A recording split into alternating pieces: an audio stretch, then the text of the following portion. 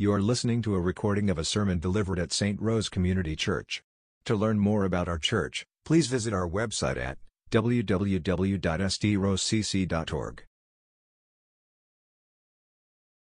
I want to thank you for those who've been praying for my family. My wife is in Georgia right now with her mother, who had emergency surgery on Tuesday, is still in the hospital. I want to appreciate all the prayers and reaching out and checking on us. Anne Marie is actually has the flu now while she's up there. So I am flying up today after service and going to go try to be support and rotate off the hospital and watch the kids and all this kind of stuff. So I appreciate your continued prayers, and we'll try to keep you updated as we hear updates. So we'll be in 1 Corinthians chapter 3, verse 9, and I'm going to read verses 9 through 17 as we begin this morning, and we're going to pause and pray one more time for God to help us understand. For we are God's fellow workers, and you are God's field, God's building.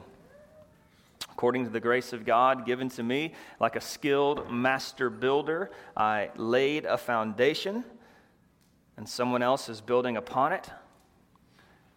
Let each one take care how he builds upon it, for no one can lay a foundation other than that which is laid, which is Jesus Christ. Now, if anyone builds on the foundation with gold or silver or precious stones, wood, hay, and straw, each one's work will become manifest, for the day will disclose it, because it will be revealed by fire. And the fire will test what sort of work each has done. If the work that anyone has built on the foundation survives, he will receive a reward. If anyone's work is burnt up, he will suffer loss, though he himself will be saved, but only as through fire.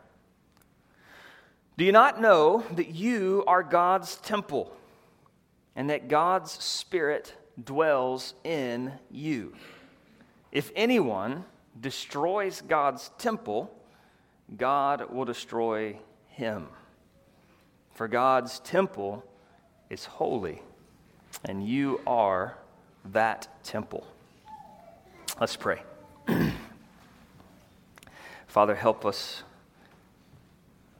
to understand what really is a monumental concept in the Scriptures this morning.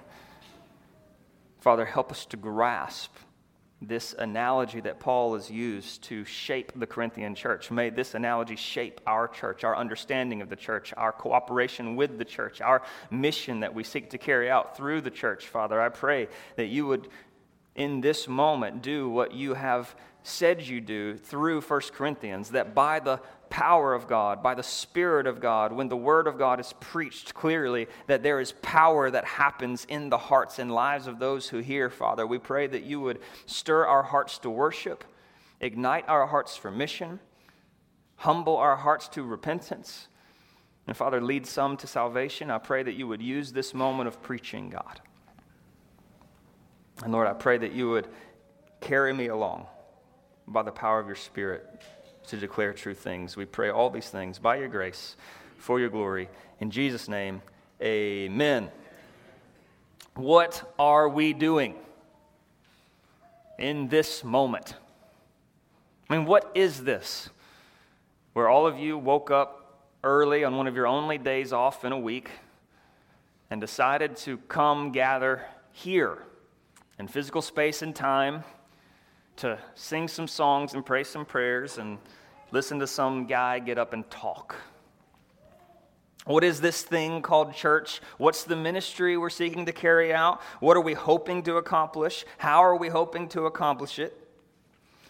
Is church planting or church revitalizing or church ministry really the thing we should be thrusting ourselves into as God's people?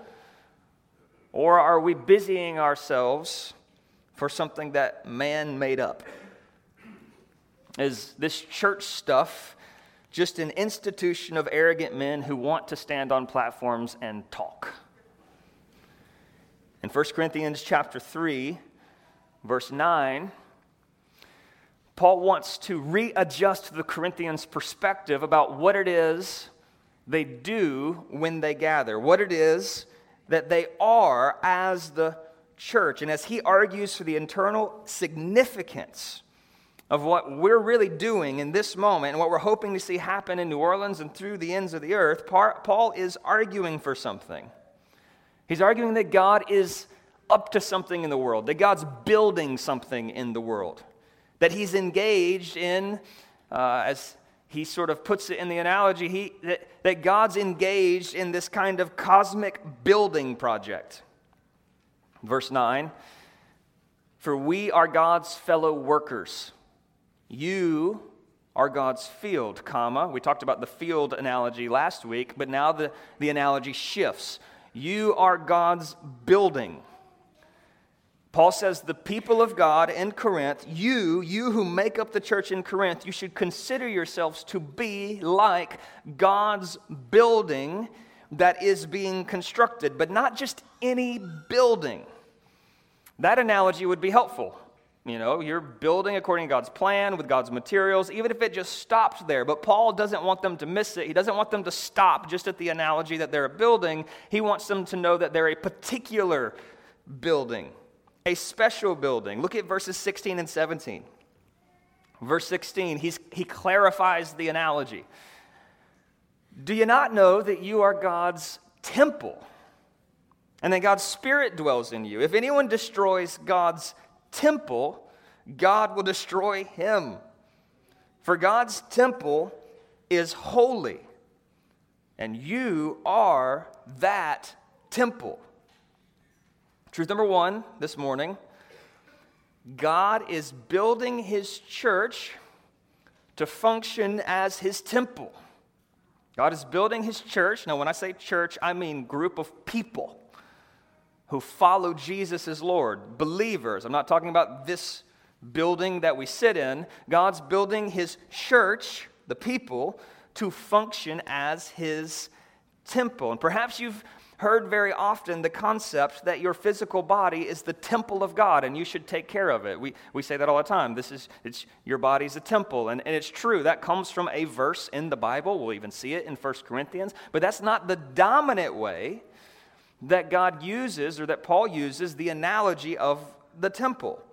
The New Testament temple of God is not primarily your individual body. Rather, it's the assembly of the New Testament people in communities. It's all of our individual bodies coming together, like living stones, build a whole structure. So the you in verses 9, 16, and 17 isn't you individual, it's a second person plural. It's a you corporate. It's a y'all. I think we need to embrace the word y'all for the New Testament. It would help us to stop reading it in such individualistic ways. Y'all are the temple of God.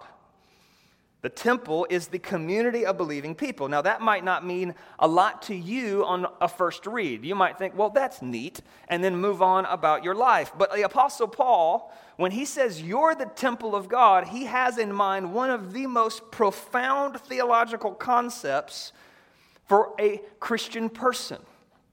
Now, we can see the significance of the language in verses 16 and 17 and draw out some implications. Just look at verse 16. He says, do you not know? In other words, Pauline language, you should know this by now, right? Do you not know that you are God's temple and that God's Spirit dwells in you? Now, in the Old Testament story, God's temple was the place on planet Earth where he manifested his glory, the place where his presence could be experienced, seen, and felt.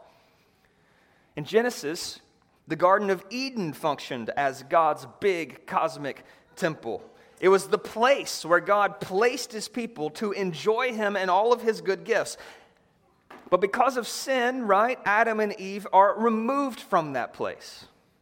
Because of grace, the story continues, and God orders that the Israelites build a place, a physical temple in which even the furnishings and the decor would reflect back to the relationship they enjoyed in the Garden of Eden. Do you realize that the Israelite temple, as you walked through it, what was on the walls and in the furnishings reminded you of entering into the Eden-like relationship with God, where nothing was separating with God. It reminded you of that moment where you could be in the presence of God, but it also pointed you to a future day where God's presence would consume everything that exists. A future day where His presence would be enjoyed in the whole world, throughout the whole universe. The psalmist understood the symbolism in the Old Testament temple. Psalm 78, verse 69 says this: He built His sanctuary, speaking of the temple, like the high heavens, like the earth which He has founded forever. So the temple was this physically tangible, located place where God's presence was made known in the midst of a very dark and broken world. And as much as an earthly physical dwelling place could, the physical temple in the Old Testament was designed to point to God's magnificence. You can find the details of its construction in 1 Kings. Let me read just a couple examples here. 1 Kings 5:17. At the king's command, they quarried out great, costly stones in order to lay the foundations of the house with dressed stones. In chapter 6:20, it says the inner sanctuary was 20 cubits long, 20 cubits wide, 20 cubits high, and they overlaid it with pure gold. He overlaid an altar of cedar, and Solomon overlaid the inside of the house with pure gold. He drew chains of gold across in front of the inner sanctuary. He overlaid it with gold. Chapter 6, verse 28, he overlaid the cherubim with gold. Chapter 6, verse 30, the floor of the house he overlaid with gold in the inner and outer rooms. Chapter 6, 35, on the doors he carved cherubim and palm trees and open flowers, and he overlaid them with gold, even applied on the carved work. As far as the Israelites were concerned, this physical structure was to display how glorious their one true God was in comparison to all the false gods of the world. This is where you come to worship the true God, to know Him and be known by Him. The place where God descended into time and space to manifest Himself among His people. In 2 Chronicles chapter 7, if you're a church member here, you will have recognized this passage from our membership class. 2 Chronicles chapter 7 talks about the moment God's presence filled a physical structure. Listen to what happens. As soon as Solomon finished his prayer, fire came down from heaven and consumed the burnt offerings and sacrifices, and the glory of the Lord filled the temple. And the priests could not enter the house of the Lord because the glory of the Lord filled the Lord's house. When all the people of Israel saw the fire come down and the glory of the Lord on the temple, they bowed their faces to the ground on the pavement and worshiped and gave thanks to the Lord, saying, "For He is good, for His steadfast love endures forever." In Genesis, the Garden of Eden was the temple. In the Old Testament, Solomon's magnificent building was the temple. But God's intention was never to isolate His greatness to a particular building. I want you to consider with me now, jump forward to the end of the biblical story, the end for which we all wait, where God will make the whole earth His dwelling place. Listen to the end toward which we look as Christians. Revelation 21, verse 3. I heard a loud voice from the throne saying, "Behold, the dwelling place of God is with man. He will dwell with them. They will be His people. God Himself will be with them as their God. He'll wipe away every tear from their eyes. Death shall be no more. Neither shall there be mourning nor crying nor pain anymore, for the former things have passed away." And if you jump to Revelation 21, verse 22, listen to the surprising thing about the new world God makes. Listen to the surprising thing, verse 22. And I saw no temple in the city, for its temple is the Lord God, the Almighty, and the Lamb. And the city has no need of sun or moon to shine on it, for the glory of God gives its light. The lamp is the Lamb. By its light will the nations walk. The kings of earth will bring their glory into it, and its gates will never be shut. There will be no night there. They will bring it into the glory and honor of the nations, but nothing unclean will ever enter it, nor anyone who does detestable or false, but only those who are written in the Lamb's book of life. You see, God is building something.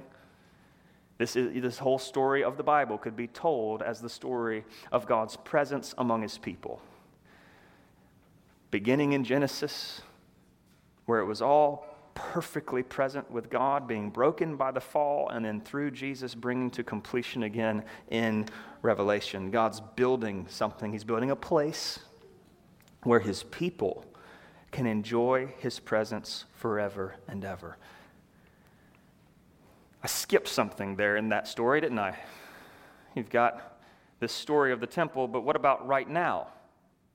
Where do we experience the presence of God now? Where do we know and make him known now? God's physical temple has been destroyed. In fact, the region where it was built is being bombed right now. What is God's plan for his manifest presence now? Where can his people know God or come to experience him at all? Do you not know that you are God's temple? And God's Spirit dwells in you. If anyone destroys God's temple, God will destroy him, for God's temple's holy, and y'all are that temple.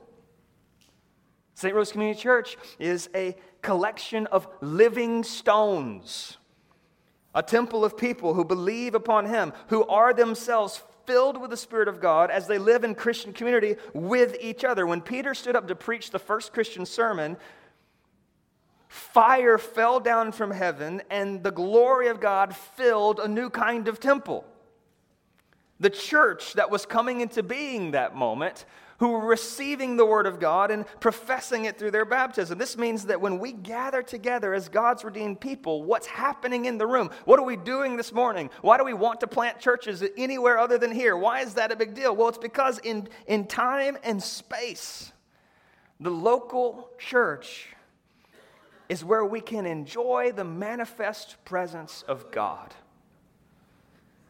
And it's where the unbelieving world looks to see what the one true God is like.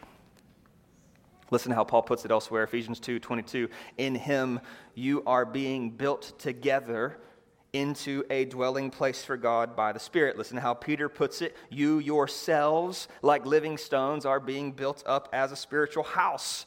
Be a holy priesthood to offer spiritual sacrifices acceptable to God. Christian, this is your calling.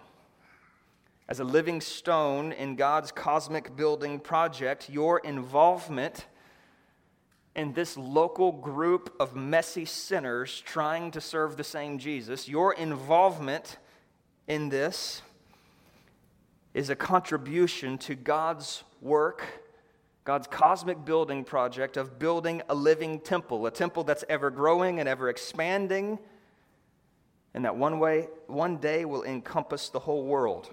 Every nation, every tribe, every tongue. This is God's plan, to manifest himself for the praise of his glory through his people that make his temple and expand it to the ends of the earth. And he's actually invited us not just to be stones in this, to be builders in this, to contribute in the ever-expanding temple that will encompass all of creation. Truth number 2, God is building his temple through us.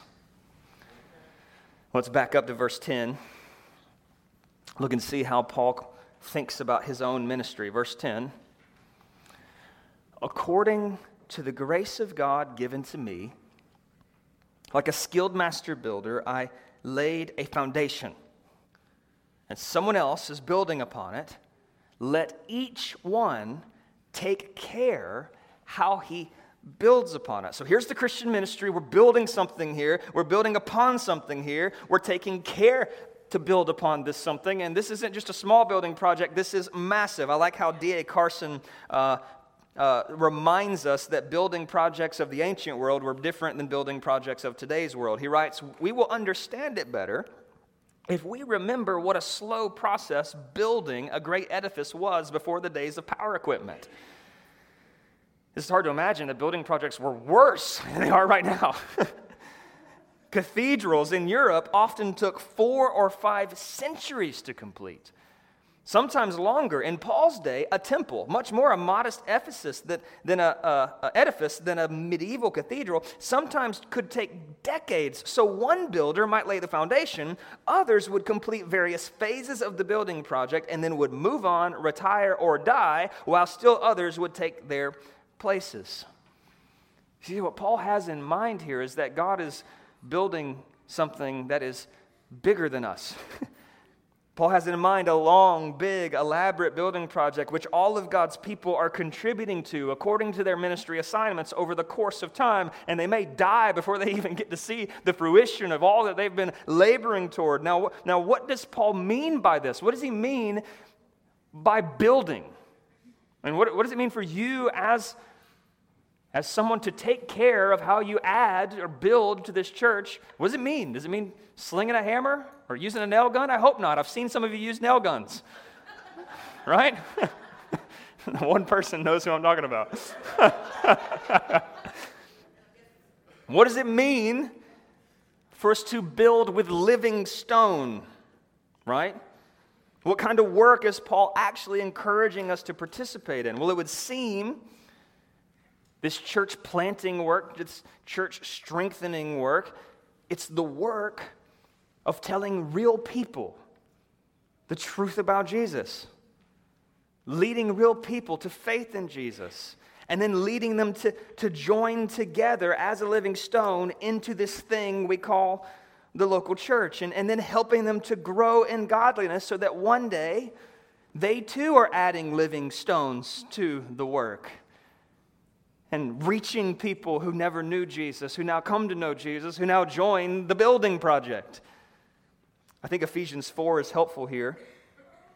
I reference it often. Verse 15 says this, "Speaking the truth in love, we're to grow up in every way into Him who's the head, into Christ, from whom the whole body is joined and held together by every joint with which it's equipped. When each part's working properly, makes the whole body grow so that it builds itself up in love." This building project, I'd like to invite you to participate in with me. It's a disciple-making project.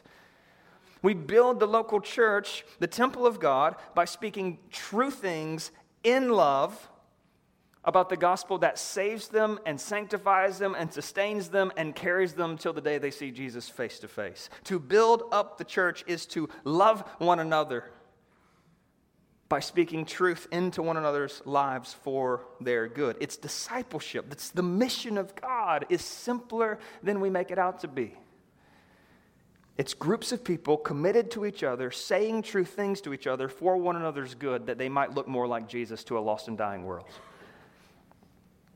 If you were to ask me what the most important thing you could do to serve St. Rose Community Church, I would say 2 things. First, tell unbelievers about the grace of Jesus and invite them into the best conceivable news in the world. Secondly, I would say go relationally deep with a group of people and care about their spiritual growth. Build them up and be built up for the glory of God, that the temple of God might ever be expanding to include more living stones. This is the work. It's the most important thing that we do, the most important building project we will ever throw ourselves into. We all have a part to play, and perhaps our part is slightly different, but it will include those 2 things: telling other people about Jesus and helping people follow Jesus more. Verse 10, again, "According to the grace of God given to me, like a skilled master builder, I laid a foundation and someone else is building on it. Let's each take care how he builds upon it." And then he gives a clarifier here. This is important. Verse 11, "For no one can lay a foundation other than that which is laid, which is Jesus Christ." Truth number 3, God is building His temple on the foundation of Jesus. There is one message that makes any of this possible. There is one way to enjoy the presence of God, to know Him and to make Him known. There's one foundation, and that foundation is Jesus Himself. The Old Testament temple could not be entered. The Holy of Holies could not be entered without blood sacrifice, which would temporarily provide the covering for you sinful people to enter into the presence of God. The ministry of the temple every day in the Old Testament was the ministry of blood sacrifice. The temple of the Old Testament emphasized through all of its rituals, even through its own construction, that sinners were separated from the holy presence of God unless they entered into His presence with the required substitutionary blood of a sacrifice. The whole temple system was communicating something about the cosmic temple of God. You don't get into His presence without your sin being paid for. The temple communicated so many things: the majesty of God, the beauty of God, the value of being in the presence of God, the centrality of God with a whole city surrounding this central moment. But it also communicated to the people, I don't deserve to be in the presence of God unless my sin is paid for by something. You'd walk by the temple and you would smell the stench of the burning animals and see the smoke and see the blood trickling out because you saw that is a place I wish I could be in. But that is a place I am kept outside of unless payment is made. And Jesus made the payment. See, the story of the Bible is that when Jesus' bloody body breathed one last time on the cross of Calvary, the ground shook, the sky went dark, and the veil in the temple ripped from top to bottom. This was the undeniable message to the world that the way into the presence of God now it's no longer through the veil of a physical temple, but through the substitutionary death of the perfect sacrifice. This is the message of the Bible. This is the message of Hebrews. Hebrews 9, verse 22. Listen to the author of Hebrews. Indeed, under the law, everything was purified with blood. Almost everything was purified with blood. And without the shedding of blood, there's no forgiveness of sins. And listen to how he conceptualizes why the temple existed and what it was getting us ready for. Verse 23. Thus it was necessary for the copies of heavenly things to be purified with these rites. But the heavenly things themselves with better sacrifices than these. For Christ has entered not into the holy places made with hands, which are copies of the true things, but into heaven itself, now to appear in the presence of God on our behalf. Nor was it to offer himself repeatedly, as the high priests enter the holy places every year with blood not his own. For then he would have to suffer repeatedly since the foundation of the world. But as it is, he, being Jesus, has appeared once for all at the end of the ages to put away sin by the sacrifice of himself. And just as it is appointed, listen to this, for man to die once, and after that come the judgment. So Christ, having been offered once to bear the sins of many, will appear a second time, not to deal with sin, but to save those who eagerly are waiting for him. Jesus is the foundation of the church, the living God, because it's through faith in his blood sacrifice that qualifies any of us to come into his presence, that qualifies any of us to be a living stone in the building project of God. And if there's anything other than Jesus Christ and him crucified that serves as the primary unifying factor of a church, it's not a true church. If the foundation of any church, if the foundation is their music or entertainment value, the charisma of the leader, their openness and inclusivity of all people, their programming, if any church has any foundation other than Jesus, that church crumbles on the last day into pieces when Christ splits open the sky and returns for his own. We do a membership class here at our church for this primary reason. We want to know whether you have saving faith in Jesus, the foundation. So on the last day, you will not be surprised by not being with us. Because the last thing we want to do is publicly say that you're one of us right now, while your life is actually built on a different foundation that will give way in the end.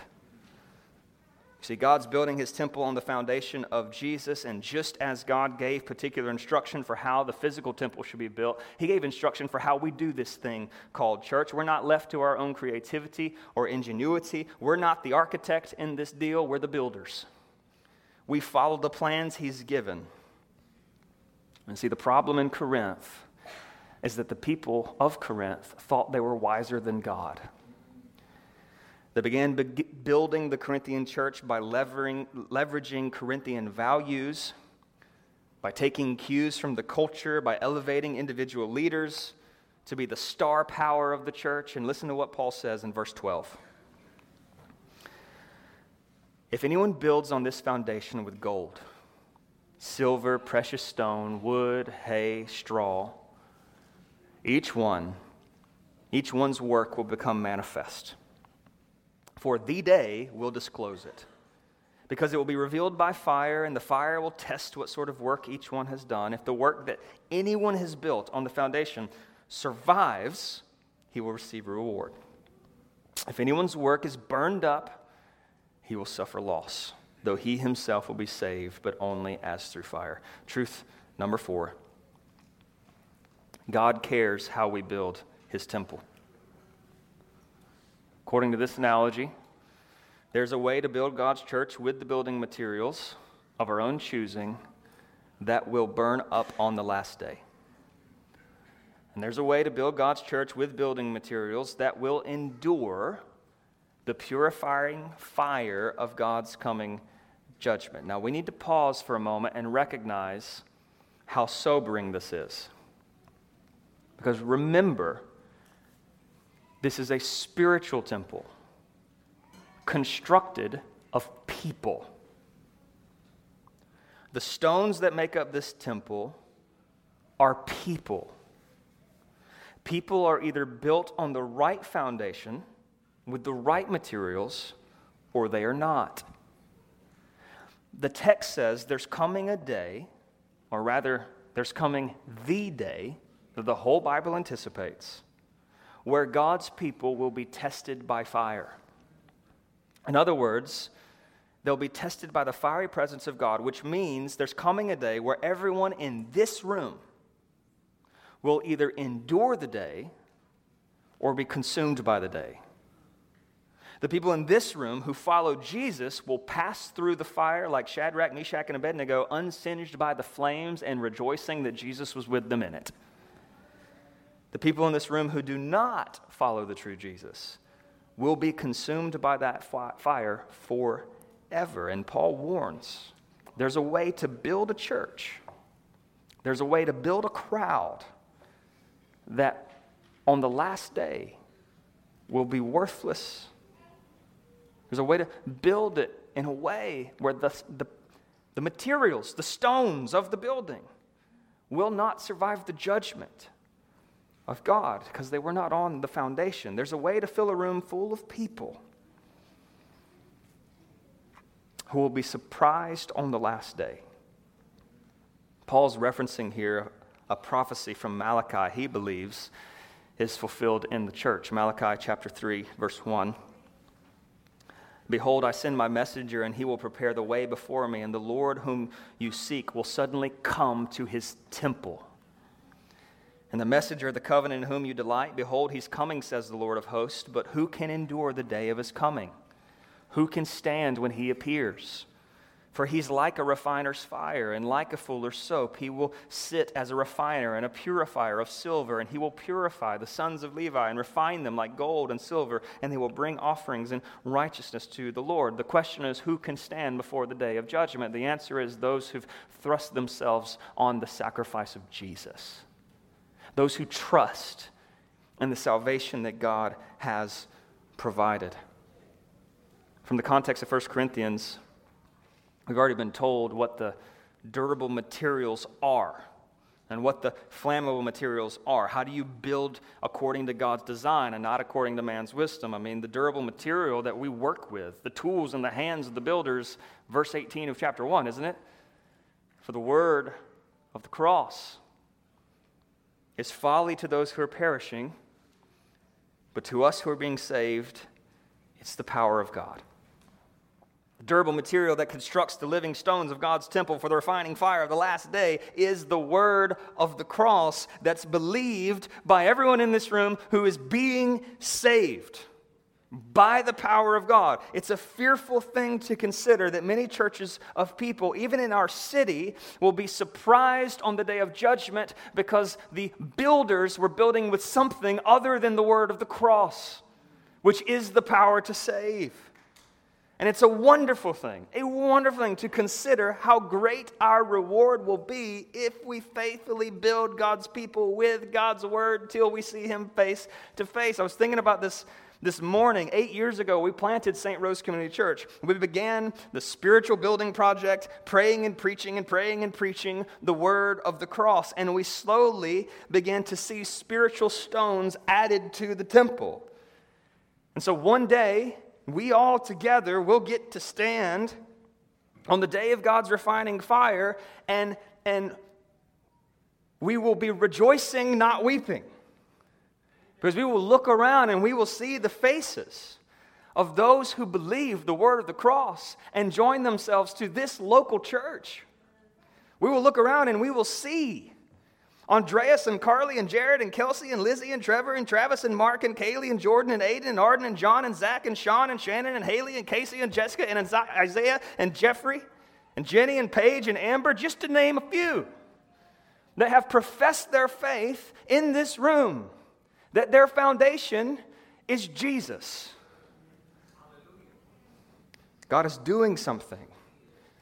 As we plant local churches and strengthen local churches who preach the word, he's doing something glorious and good and eternal. He's building himself a people who get to enjoy his presence and get to enjoy the reward of that labor for eternity. Do you not know that you are God's temple, that God's Spirit dwells in you? And if anyone destroys God's temple, God will destroy him. How precious are we in the sight of God? For God's temple is holy, and you are that temple. All right.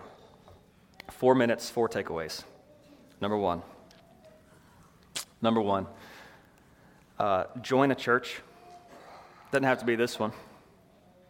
Join a church. You were made to be an interconnected living stone, committed to other living stones, carrying out the building project. And it's hard to say whether you are actually built on the foundation of Jesus if you are not connected to any other living stones that actually are. It's hard to say you're a part of the building and you're on the foundation if you are not connected with any of the other stones. Join a church. God's commanded you to be. Number 2, build God's church. You are made to contribute to this. You're made to build one another's faith. You are made to share the word of the cross. You were made to contribute, to support, to sacrifice for, to serve, to pray for the ongoing of getting local churches into communities and neighborhoods and places all over the world where they don't see the manifest presence of God in their lives. And they've got no one to tell them of the best news in the world. Number 3, be God's church. What I mean by that is be holy, be set apart. God's temple is holy. You are that temple. You're the reflection of God to the watching world. It is who you are. That is what you are. That's what God's made you to be. God's Spirit is in you. God's experiential presence is in the lives of your relationship with other Christians. Take care of your witness and how you represent a holy God. And number 4, check your foundation. And Jesus himself says, I will build my church. The Bible very clearly commands you to be part of this work, but many people refuse any involvement in the cosmic building project of God because they have church hurt in their past. So they reject the church because of the pain the church has caused them, while saying that they don't reject Jesus, just the gathering of Jesus' church. They don't reject the head, just Jesus' body. They don't reject the foundation, just the building upon the foundation. You cannot reject the church without directly and deliberately disobeying Jesus. The foundation, the temple, and the manifest presence of God are a package deal. They go together. And others might really enjoy the community of the church in this room. Perhaps you enjoy it, but you don't have a relationship with Jesus. You're trying to build the stick framing of the church, and you don't have the thing that makes it possible. You love the relationships, you love the love you experience in a church, and I'm begging you to check the foundation. The people in this church are still sinners. They will let you down. They cannot save you. They will not be able to stand in front of you on the day of judgment when you stand before God. Only Jesus can do that. They will let you down, and when they do, it'll be tested whether Jesus is the foundation or not. Do not reject the church because it's hurt you. Run to it as a fellow sinner who also struggles with hurting other people and find the Jesus who forgives and works through this messy bunch of living stones constructed together for the glory of God. Jesus is the foundation. He saved you. He filled you with the Spirit. He will sustain you, and one day He will welcome you into the fullness of His presence, and in His temple you will be consumed by His presence forever and ever. Amen. Let's pray and let's respond.